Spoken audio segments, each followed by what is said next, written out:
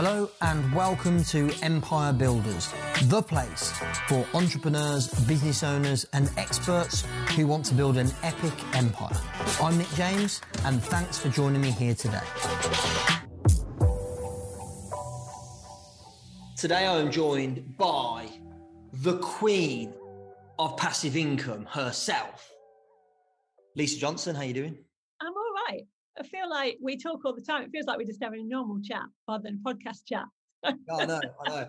So by the way, a bit of context and background for our audience. So Lisa and I, we didn't know each other until about 2 years ago. Yeah, about 2 years, two and a half years, yeah. And it was actually one of our clients, the amazing Susie Ashworth, who I said to her, she was speaking at one of our events and I went like, who else do you know? Amazing UK female that could like absolutely like nail it and teach an amazing slot at Expert Empires. And she went, Lisa Johnson. I went, please introduce us. And I think it's fair to say that since then we've got our house on fire, and I think we've got a lot in common. We see things the same way, got a lot of values that are aligned. We've spent quite a bit of time together at a retreat, and then you've spoken at Expert Empires a couple of times. So I'm really pleased to be doing this. Have we had you on the podcast before? No, I don't think you have. I was thinking about it. I don't think I've been on. I think what we did was we did an interview in advance of you speaking at Expert Empires, and I might have used the audio of that podcast, but nothing that was done specifically with the podcast in mind. So I'm going to dive straight in. You are the queen of passive income. But your background was, well, you often talk about it, like you kind of came from no money. Do you think that helped, hindered? Like, what do you think your upbringing and the lack of money in your upbringing, how did that impact positively or negatively how you've ended up? It's done both in different ways. So at the beginning, it definitely negatively impacted me trying to make money because of the things that had happened to me when I was younger. So I grew up in a council estate. So there was that side of things, like just not ever seeing anybody that had a lot of money. So I think we have to believe that something's possible to try and get there. And because I didn't see that it was there, I didn't believe it was possible. But more than that, I was bullied at school because I was poor. I went to a private school, so I got a scholarship. And so the people there were all rich. And so my head for a long time, my subconscious was like, rich people, bad people, rich people, bullies, rich people make your life hell. And so, if I was at home on my council estate and if somebody came past in a really nice car, like my parents and friends wouldn't go, oh, look at that amazing car and the amazing person in it. Like they would be like, look at that tosser in the Mercedes. And so in my head, it was never a good thing to be rich. And so when I started in business, actually, that was something that, and I didn't start my business until I was like 39, 40. But even in all the jobs I'd had up until that point, and I'd done things like, I'd been a lawyer, I'd been an investment banker, I'd done things where you should really have earned some good money, and yet I hadn't.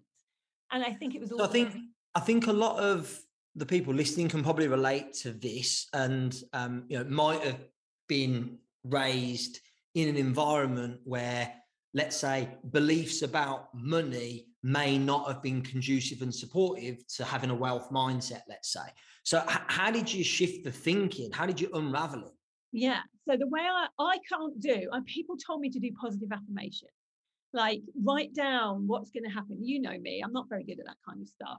So I was like, okay, what do I need to do to shift these beliefs? And my belief patterns come from evidence. I'm very evidence-based and very scientific. And so I went and found people that came from the same background as me, that had lots of money, that had been self-made, and that weren't thought of as bad people because of it. So people that were giving money away, that were doing amazing things for charity, that had come from the kind of background I had. And once I could see that did change things for me. It made me realize that, well, if other people can do it, I can do it. And one of the things that you will have seen me do now is I talk about money a lot online, and I put on my strike statements, like I show people, I break things down, how I made that money.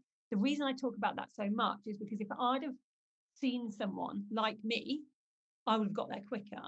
It was just, I didn't believe it existed. So I want to be that person for others.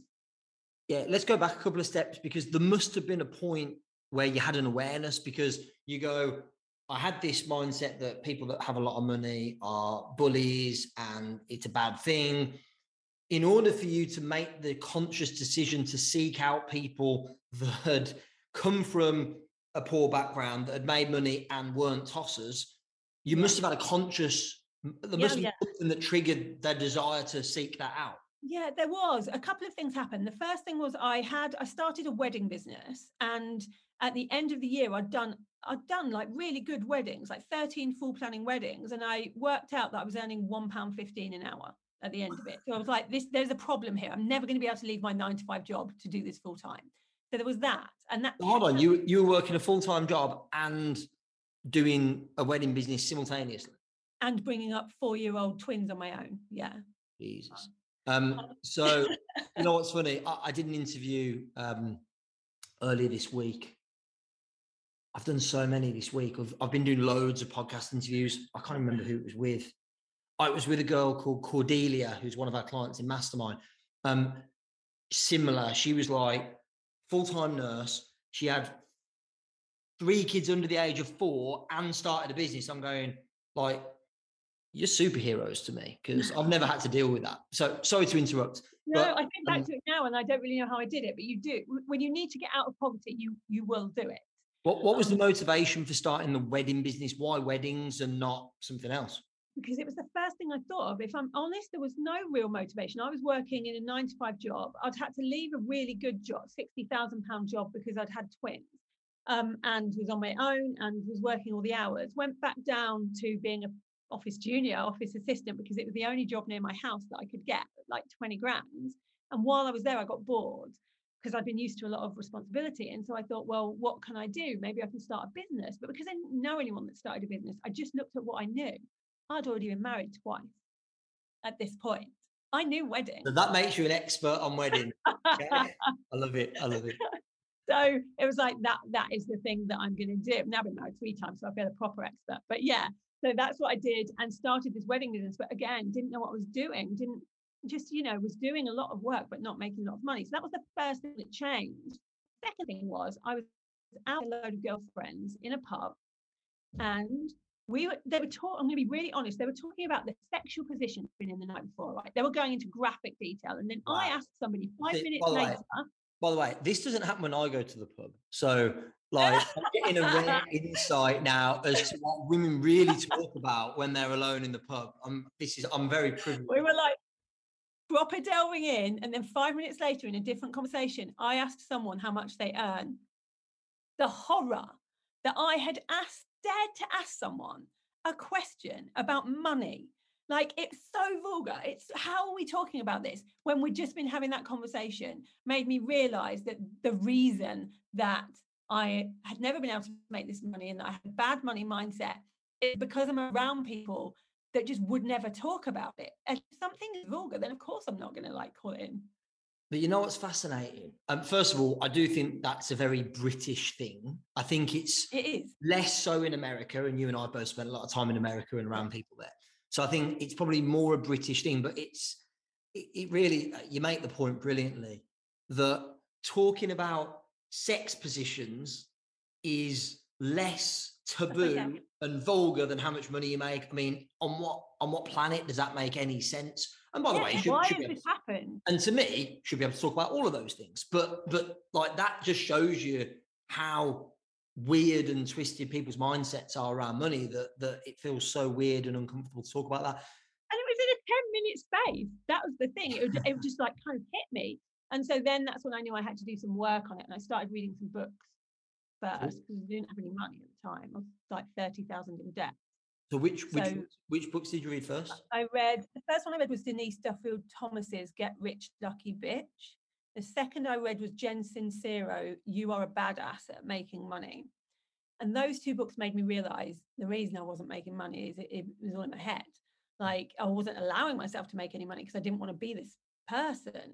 And so that's when I started seeking out help and really just becoming a bit more self-aware. I wasn't really into self-development or any of those kind of things. I wasn't really self-aware that my thoughts could mean things, and that I could actually be self-sabotaging myself until that point. But very quickly, once I'd done that work, things very quickly turned around in that first business. And I learned on that job. You know, when I started this business 5 years ago, this strategy business, the reason it was so successful so quickly, people say you kind of came out of nowhere, you were successful really quickly. I wasn't. I just learned everything in that wedding job when it went all wrong. You know, we failed enough there to be able to learn from it. So what was what inspired the transition from the wedding business to the current business that you're in today? In the wedding business, I did a load of worked on my ideal client, started learning about business, going to every webinar, you know the drill. Like when you start really wanting to learn about business, you're into everything. Yeah. And started implementing, and I turned my business around to be the most well-known urban wedding planning business in the UK. Wow. And by the way, I know you don't mind talking about money, so give me some numbers. So you went from earning the equivalent of £1.15, I think you said, an hour. So six-figure business. And you turned it into a six-figure business. Yeah. Just the 6 figures it was, which for the wedding industry is like huge. Yeah. And so then people started coming to me who were in the wedding industry going, how have you done this? How have you become so well known? And I just started telling them, and they started making more money. And then people started coming that were nothing to do with weddings and saying, oh, you have a business and you use social media, you know, these things. And I realized that actually the thing that I had was a knack for explaining business in very simple terms without all the jargon that there is because of my own background. And so I thought one day, I kind of went, well, surely it's easier for me to impart this knowledge and get paid for that than to be standing on my feet for 48 hours every weekend during the summer when, think about it, you know, people always ask you what you want your life to look like. My life design was, I want to travel around the world with my twins. And I couldn't do that because I was at weddings every single weekend of the summer. So that's when I started Lisa Johnson Strategy. And I was going to sell the wedding business, and I interviewed 5 people who wanted to buy it for a substantial amount. But all of them only cared about the money. They didn't care about weddings. And I could see it. And you have to have a love of doing weddings to really sustain it. And so I did a competition. I gave it away to somebody that would financially not be able to have a business otherwise. And they're still running it today. And then I started this business. I love you. I love that. Oh. That is like, no, because I didn't know that. And even though we spent loads of time together, I didn't know about the contest and giving it away. And like, that is just, it's amazing. I love it. Absolutely love that. And I think you're right. I think if you'd have sold it for a decent chunk of money, okay, you'd have got a decent chunk of money. They would have ended up failing in that business anyway because they don't love it. And I know it's not the same. Baby. Like your first business is your baby that you like really put everything, blood, sweat and tears into that business. Yeah. And so I didn't want that to happen. Yeah. And I know it's not the same, but I often talk about the events business. I'm like, I love events. Yeah. But and you have to, because if you don't love events, like the financial risk, the hassle, the energy it takes to deliver them, and you can see you can really see that you love events when you're even doing them. Like everybody else on an event day would be knackered by the time they get to the bit you're doing, but that's when you come alive. And by the way, I am knackered at the end of it. Yeah, I bet. But like good knackered, satisfied knackered, like I'm doing the thing that I was meant to do knackered. And that's, you know, I'm guessing you were the same with the weddings. And, you know, clearly you felt that doing the Lisa Johnson Strategy business would provide the lifestyle. And by the way, I must say, you're doing a very good job of fulfilling the purpose of traveling the world with the twins because you're never at home. Yeah. When we just jumped on this Zoom this morning, and Lisa had a video on, I went, you're at home. Like that background looks vaguely familiar. I've seen it before. Normally when we speak, you're somewhere else, some exotic location. So yeah, I think it's amazing that you've built the business that's allowed you to create that reality for yourself. So let's talk about passive income. Let's talk about what you've done to take the current business from, you know, you started it from scratch, mainly because, as you said, people had come to you and asked you a lot of questions about how you've done stuff. And I know that it's grown quickly, but it was steady and then it exploded. So I want to know what happened what did you do at first for the steady growth, but then what did you do to make it explode? So the first year I was doing a lot of one-to-one work, and pretty much that's all I was doing. So people were coming to me and I was helping them for an hour, or I'd do a package of like 3 months and that kind of thing, helping them with their strategy, just new businesses really. Yeah. And the reason I think it took off is I didn't have a list or, any of the stuff you're supposed to have, like a website. I didn't do any of that. All I had was a Facebook group, and I'd go live in that Facebook group really often. And that was it. And so I made no money for the first 5 months. But then month 6, I made 100K profit because I was nurturing my audience. So that's why it worked first. And was that selling one-to-one? Yeah, just one-to-one. So I want to pause you for a second.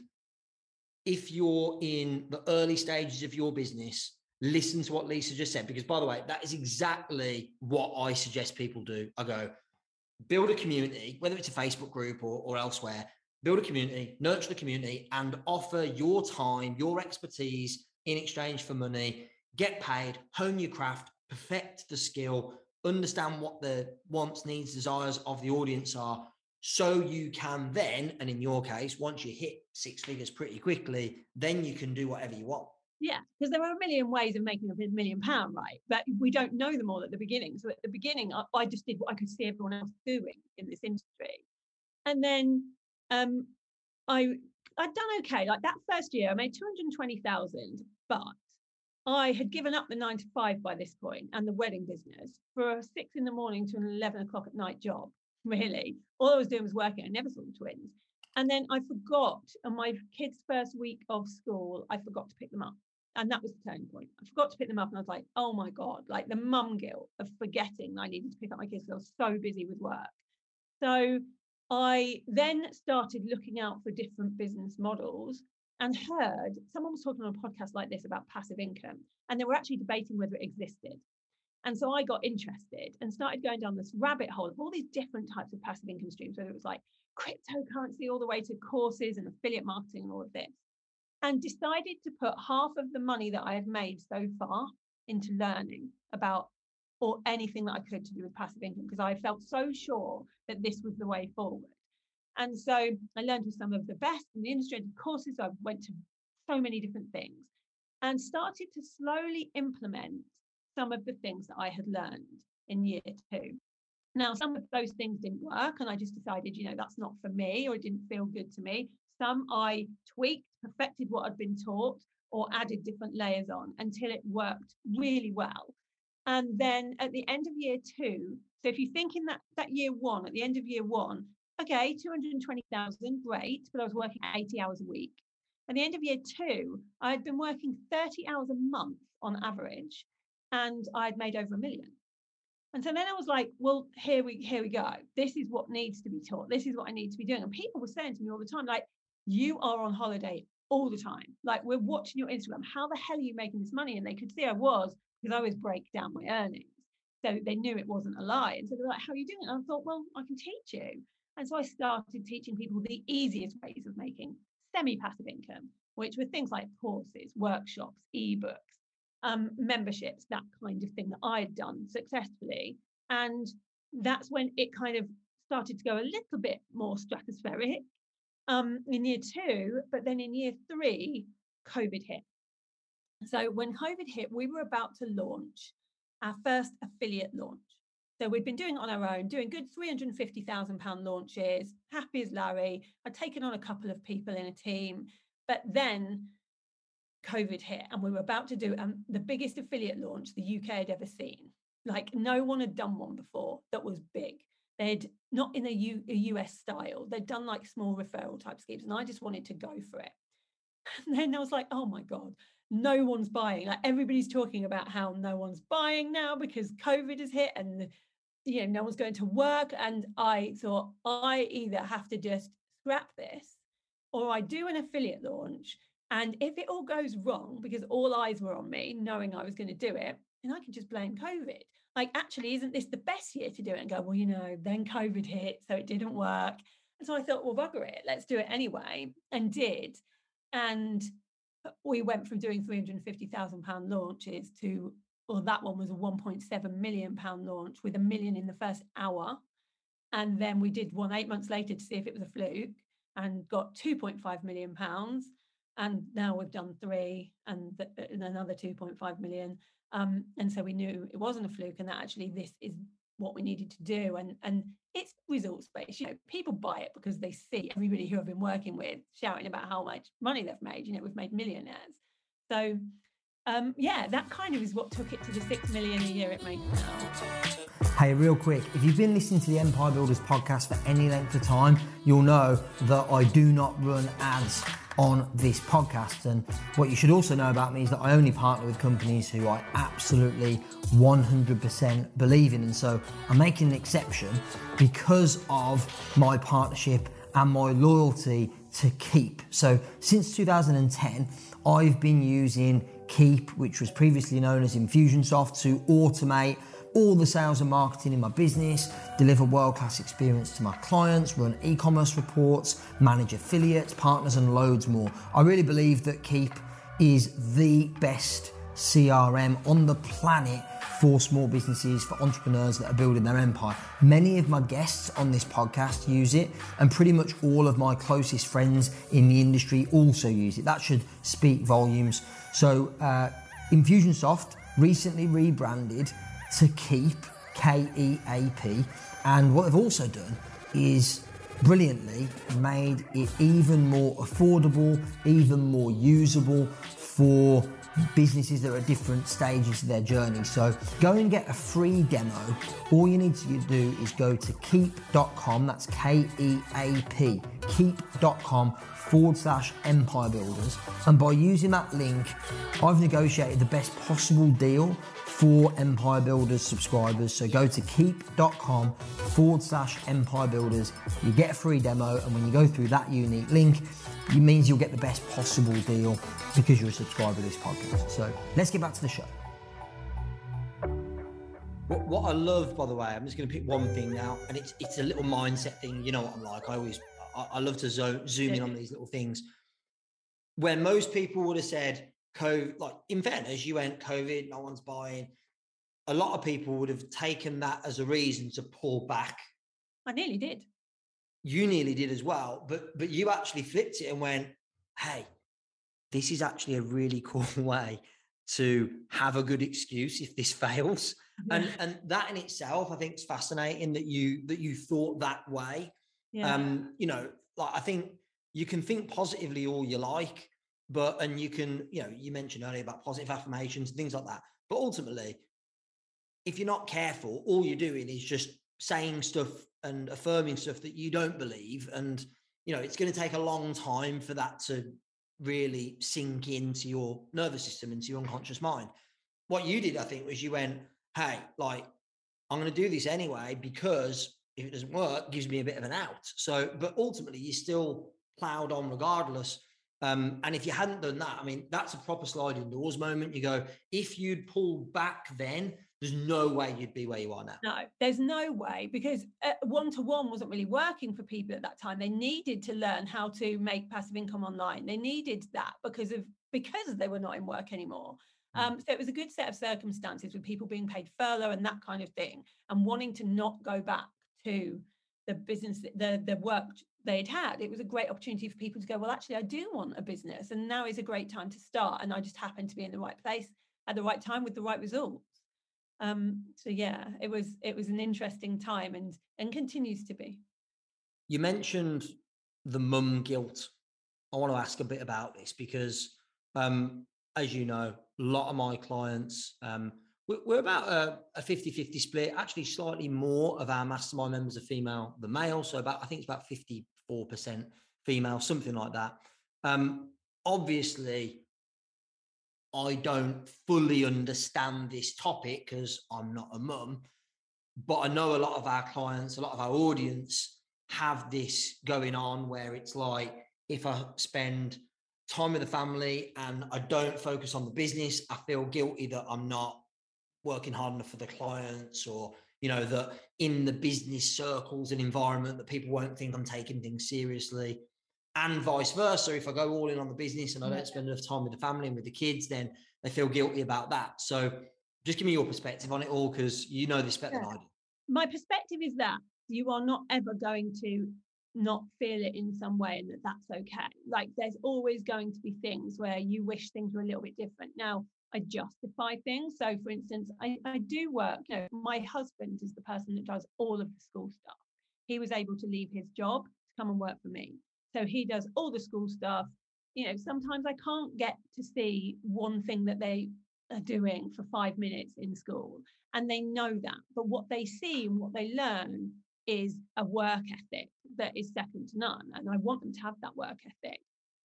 They also, when they first went to school, were very surprised that sometimes women do the childcare and the cooking and the cleaning, because they have no clue. They would always believe that that was a man thing because of my setup. So I kind of like that they've got a different viewpoint and they've not kind of thought of it always the same way.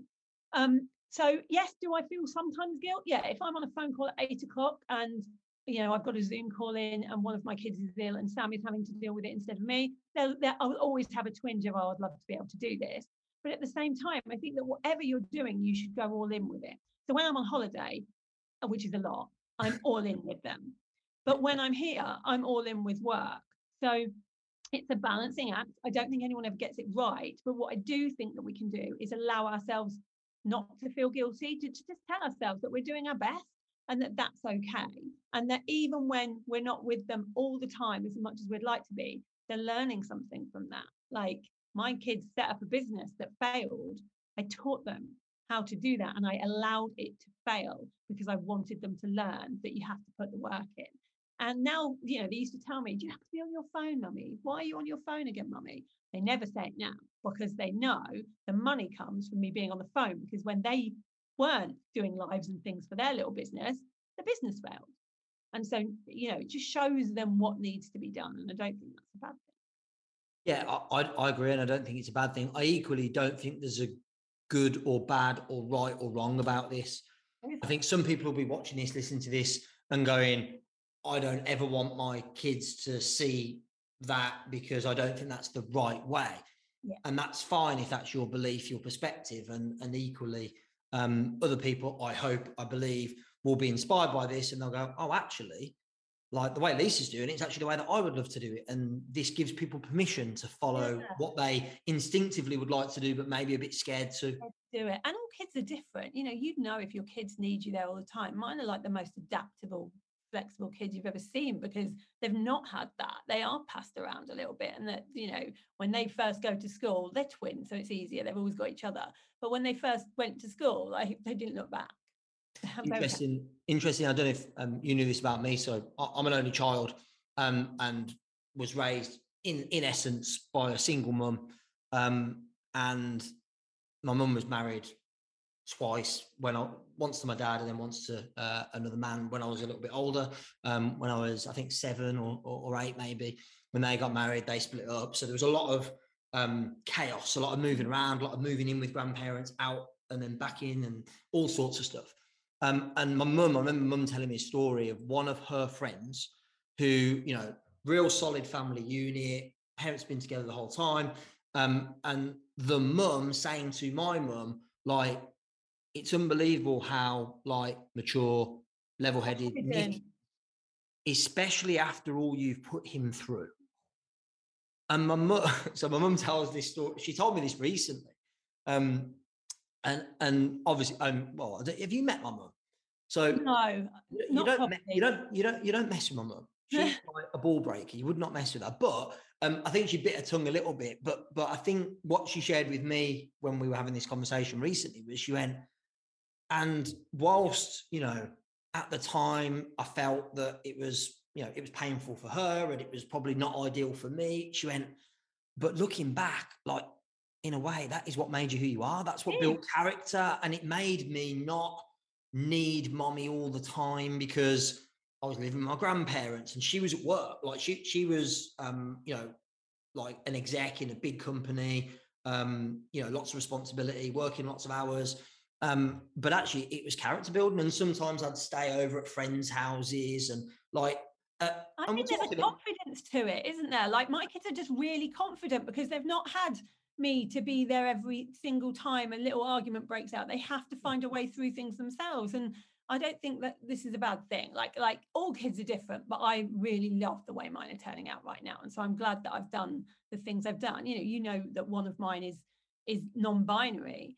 And in a situation where they weren't this confident, I think that could be bad for him.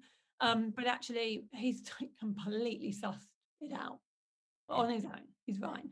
And by the way, this is not to say that having a stable family unit with 2 parents and 2 kids, which is what I have, is a bad thing either.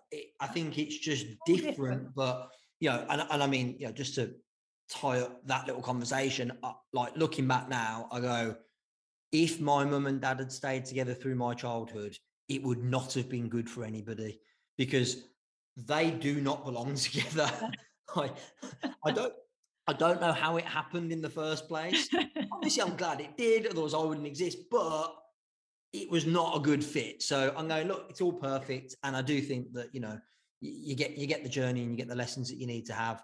But I don't think, I guess the point I'm making is it doesn't have to be a certain way. There's not a best way to raise a family and run a business. And not just with family, don't you think with all things, like adversity wise, everyone has some adversity, whether it is that their parents have split up, or whether, you know, they've been ill, or finance issues when they were younger, or something like that. I believe those adversity things really do push us to be the people we are. Like when I look at the people that have done amazing things that I look up to, they have a story, like something has happened to them with adversity in the past. And it's normally because when somebody that hasn't had any adversity in their life comes to a position where they're in a business and something doesn't work, they go, oh, well, I tried. I gave it my best. It didn't work. Somebody that's been through adversity never thinks like that. They go, well, I have to find a way around it, like I've always had to do my whole life. And they find a way. So I think adversity can be a great thing. Yeah, I agree. And I think it's actually the biggest concern for me with my kids. So they have a pretty stable life. Yeah. They haven't grown up poor. They haven't had. But look, here's the thing: you can't protect them from everything. No. There will be adversity. They'll have to deal with it. And I don't know what that will be or when it will be, but they'll have to deal with it. So, and I think the problem is, as parents, the only thing you want to do is protect your kids from that. From pain. Like, I just want to stop them from feeling any sort of pain. But no one was. And of course, our parents wanted to stop us from experiencing pain as well. And they didn't manage to do that. And nobody's parents managed to do it. But we still, I think as parents, we have this like desire to be the first parent ever to raise a child free of all pain. And like, it's an unattainable goal. It's and shouldn't be there. Like when my kids started this business, everyone said to me, you know, just if you just advertised, if they had a little like a subscription box for kids with books in, and it was doing quite well until they got bored. And then they said to me, if you just advertised it, you realize you could make this a massive thing. I was like, yeah, but then they don't feel any disappointment. And they have to feel some disappointment. Otherwise, they don't grow. And so I allowed it to happen. And yeah, of course, there were tears. And it was like, well, we failed. And I'm like, yeah, you did. But you won't next time because you've learned what you did wrong. And I think it's all right to do that. And like everyone was like, you're so harsh. And I'm like, no. They'll learn. Are you and Sam strict? Do you think? I think Sam's stricter than me, but he's the main carer. So like they're the one that they get him every day. So he's more stricter than me. But yeah, we like manners and, you know, just to make sure that when they're with other people, they don't care so much if they play up for us a bit. But when they're with other people, I want them to be on their best behavior. And they do. What we get told all the time is they're so polite. Like we go on, as you can imagine, we go on a lot of first class flights. And on those flights, I think when cabin crew see kids coming through, they sort of do this sigh.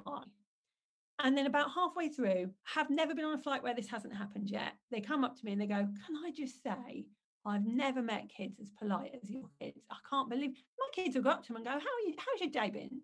Like they care about people and they've seen me do these things and so they pop it. That's it.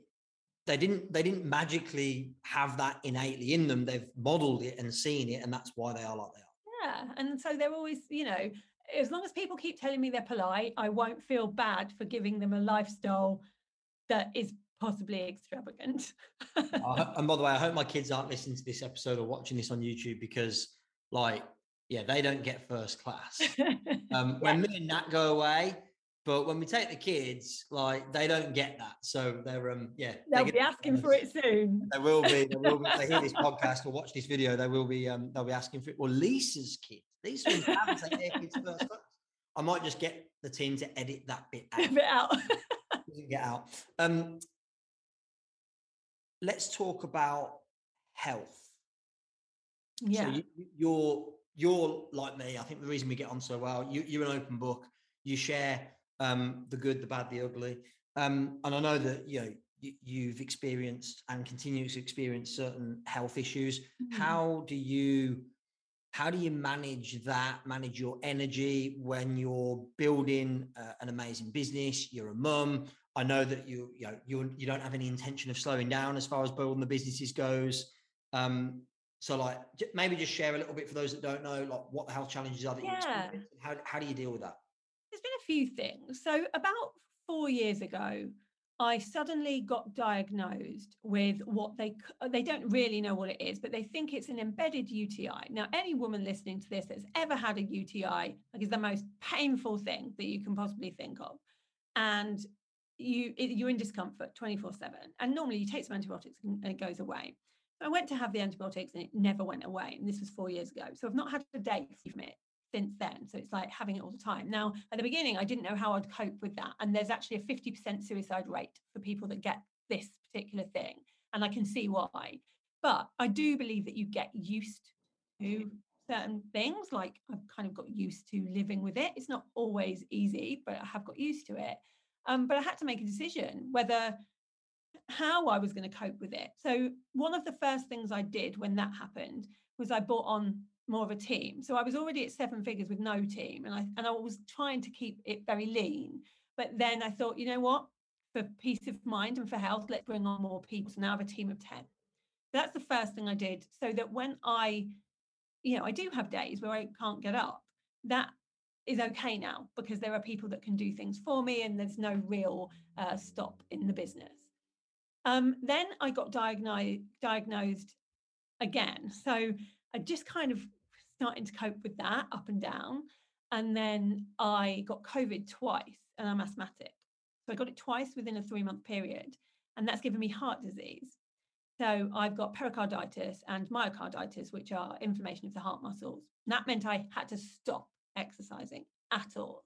And we're trying to get rid of that now. We're trying to get on top of it. But that's been a good 1.5 years now that I've had that. So that can sometimes put me on the back burner. And again, it's about knowing that if I've got a launch, I won't do anything before or after it, because I do have to properly manage my energy. And then more recently, Sam, who is like the healthiest person I know, we went to one of those MOT things because I was getting ill all the time. I was like, let's go and get one of those, full-blown MOT checkout things. So I did that, and I made him go. And he was like, I don't want to go. I go to the gym every day. I got a personal trainer. I'm like the healthiest person you know. I was like, but come anyway. Like, why not? Maybe there'll be something. And he had cancer and had no clue. So they diagnosed him with prostate cancer. He's having an operation. But they caught it early, and so it's all fine. But they said if you hadn't gone to that MOT, by the time you had symptoms, you'd have been at stage 3 or 4. So it was like a lesson for anyone out there is to just get yourself checked out for some things, like especially if you're a business owner, go and get an MOT. You don't know what you might have, and you might need to put provisions in to make sure that your business is going to survive. So yeah, I think that honestly, at the moment, every time I get a new thing, it's a bit like water off a duck's back. I'm like, okay, just add it to the list. Well, I mean, you use the word adversity quite a lot throughout this conversation, and of course, from adversity in childhood, growing up poor, no one having any money, being bullied, being teased, all those sort of things, to then now the current health issues and all of that sort of stuff. I think over time, it seems to me that really it's all just been great character building, and what you just said is now it's like it's just water off a duck's back because you're so used to it. But also I use it. So at the beginning, I wasn't going to talk. When I first got my first diagnosis, I was like, I'm not going to talk about this openly because people might think, oh God, I don't want to pay this person to do a course. What if she can't show up? And these kind of things. I was worried. Also in our industry, it's judgy. And it is judgy. That's, by the way, I love the industry that we operate in, you know, people are ambitious and positive and they want the best for themselves and for others, but it can be a bit judgy. Like it can be a bit, oh, you've got poor health. That must mean that you're not doing the right things. Yeah. And so therefore I don't respect you anymore and don't want to be a client anymore. Like obviously the practicalities are, I don't want to pay you money for something that you might not be able to deliver. Yeah. But I'm really like, I dislike that judging. I can't tell you how many messages I've got in my inbox that say it's because you're working too hard. I work less than anyone I know. Or the people that are DMing you with unsolicited advice. Oh my God, it kills me. That thing you've got, here's what you need. And of course, you get 100 of them and they're all telling you a different thing. So. Yeah, but mostly they're telling me to have Forever Living or Airborne herbal teas. You know, it's mostly just a load of MLM stuff.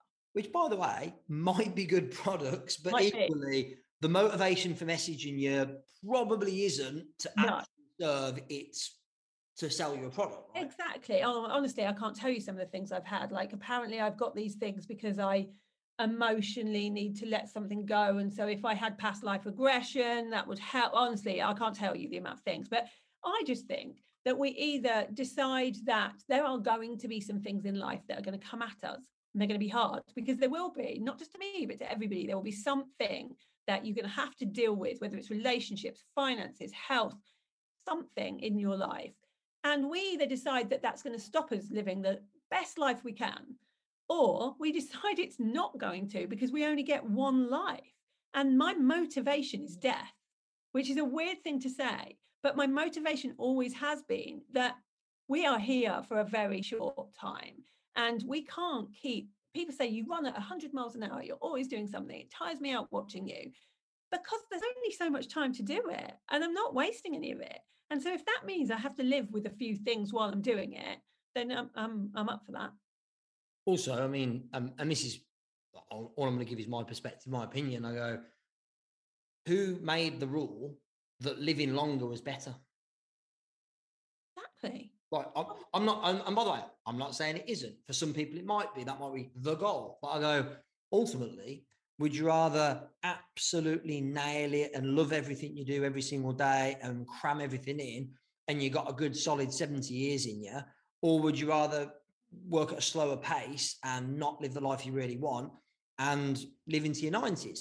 And by the way, the ideal for me would be both. I'm like, I want to be old and get it all done would be my goal. But like, you know, I'm not saying that one or the other is better or worse. And by the way, like a lot of the things you just spoke about, you know, alternative health products and therapy and all that stuff, I totally believe in that stuff personally. And I think the point I was making is like, it's the unsolicitedness of it that's the bad thing. I also believe in a lot of it, and I've tried a lot of it, but it's when people come straight at you without knowing anything about you. Yeah, and I guess the point you were making as well is like you like me, you're open book, full transparency. You share the good, the bad, the ugly on social media as well. And I think what you were sharing was you were nervous about that because of the impact it might have on your business. I was nervous about that. I was also nervous that by sharing it, it makes it more real. Like I don't want to become known as the person with the health issue. You know what I mean? Like when I share things, I generally become known for those things. But then what started to happen is that people started to write to me and say, I've got 2 autoimmune diseases and never thought I could have a business. I've got cancer and I thought I'd have to give up my business. And I became somebody that actually showed people what's possible again. And that, I think, is why I'm here, like to show people what's possible. So I think it was given to me. If I believed in any, you know, God or universe or whatever out there, I would say it was given to me for the purpose of showing others that you can. Yeah. And if you have to deal with 100 people DMing you, spamming you with a load of shit in order to get that message out to one person that really needs it, then it's probably worth it. Exactly that. I've got a final thing on my list that I wanted to talk to you about. We've got a little bit of time. Challenges. So you've spoken at Expert Empires twice. You've shared kind of your philosophy around challenges. The first time you spoke about it, I was like, damn, I need to get into doing these. Like, even though I'd heard about people doing them and I was like, maybe I should do it, but I've got a load of other things that I'm focusing on with the events and everything else. And your talk, like, was the final straw. It was the punch in the face I needed to get into running that model. And you know, we've done, I think we've done 8 challenges now that we've run. You know, and by the way, none of which have been as big or successful as any of yours. However, you know, we're in the hundreds of that. We're in the, you know, I'd say we're probably somewhere between, if I had to total it all up, you know, 300,000 to 500,000 in total sales that have come directly. That's pretty cool for something that wasn't there before. And we did our first one, I think, in October last year. So that's in less than a year. So, you know, and actually the main thing is I love doing them because it actually gives me an opportunity to really connect. Before we were doing webinars and stuff, but I'm going, I got 60 or 90 minutes and I talk and then we make some sales, but this is a real interaction. So just share a little bit about the challenge model and like how you discovered it and then why it's become such a key part of your marketing strategy. Yeah. It's a massive part of my strategy. And the way I discovered it, as with most things in this industry, was because I was looking for a way to do something with more integrity, which is always what I seem to be doing. And I saw people doing webinars and they were connecting with their audiences sometimes, but a lot of it was just about them rather than about the client. And so I was looking at different ways that people were doing things that could connect to the client. I saw a couple of people do some that weren't like proper challenges, but they were like video series with a bit of a task at the end. And I thought, you know, this could work really well. And they started doing just 10 to 15 minutes over a 5-day period, every day at the same time, to teach something and actually get someone to implement. So get everybody to implement into the group at the same time, so that they were halfway there by the time we got to the end of the challenge. And therefore, the next logical step would be to carry on by going into a program with me. Yeah. But what I really loved about this model and still continue to love is that people that can't afford to work with me still can go away and make money. And that's always been something that I've grappled with. You know, I don't want to give loads of free stuff all the time because then I think it can devalue your company. I don't want to charge people for everything either, because then it's not fair on the people who were exactly like me and couldn't afford things. And so this model works because yes, some people in there are going to then go, well, you know what? I now know how Lisa teaches, and she teaches in a style that I like, and therefore I believe that I can go into a program and get results with her. But the people that can't know that they can't, and they come into my challenges because they know that there'll be no pressure selling.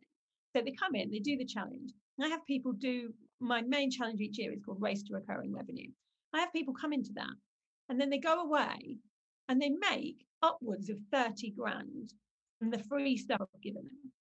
And then they come into the program anyway the next year because they've made the money from the free challenge. So it's a win-win situation for me and them. And it helps me sleep at night. And that's what it's about for me.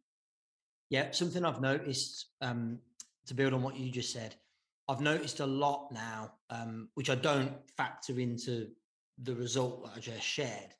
A lot of times people are coming in for a challenge, getting great value. First time they've met me, you know, brings them a bit closer. Then maybe a couple of months later, they come on another one. And then maybe a couple of months later, they end up attending an Expert Empires event or a one-day live event that I run, and it's a small investment. And then maybe in 6 months down the line, they become a client and join our mastermind. Yeah. And I'm like, so I don't attribute I can't track with that degree of specificity. So they came to that challenge, that they didn't buy anything straight away, but it's building a lot of goodwill in the industry, I think, as well, which I really like. And the long-time value of somebody that comes to a challenge, you know, they are more likely to buy. It might not be that product they buy. They might buy something else. You know, some people just go to a membership, but they wouldn't have known about it if it wasn't for that. So I do really, I've tested lots of other ways, and I still prefer challenge launches, but we are playing with a few other ways of launching at the minute, but I think I'll always do them. Love it. Lisa Johnson, thank you so much. Where should people go if they want to find out more about you, about the challenges you run, about anything that you've spoken about? I think if you want to find out about different ways to launch and what's working in 2022, because I always say it changes all the time. If you go onto lisajohnson.com, I've got a freebie in my freebie section, which is the launches that are working right now. So it's worth just getting that and looking at what you're going to do. But if you just want to chat to me, my Instagram @Lisa Johnson Strategist. I'm that's where I actually answer my own messages. So come on there and just have a chat, or tell me what you're up to. I'm always interested. And my Instagram stories is where you'll find the non-curated version of me, usually drunk in some city around the world. But yeah, we have a bit of fun on there, and there's some business tips as well. There you go. That's the reason to follow, so you can look at the drunken debauchery in various cities throughout the world. Thanks again. It's been a pleasure as always. See you soon. See you soon.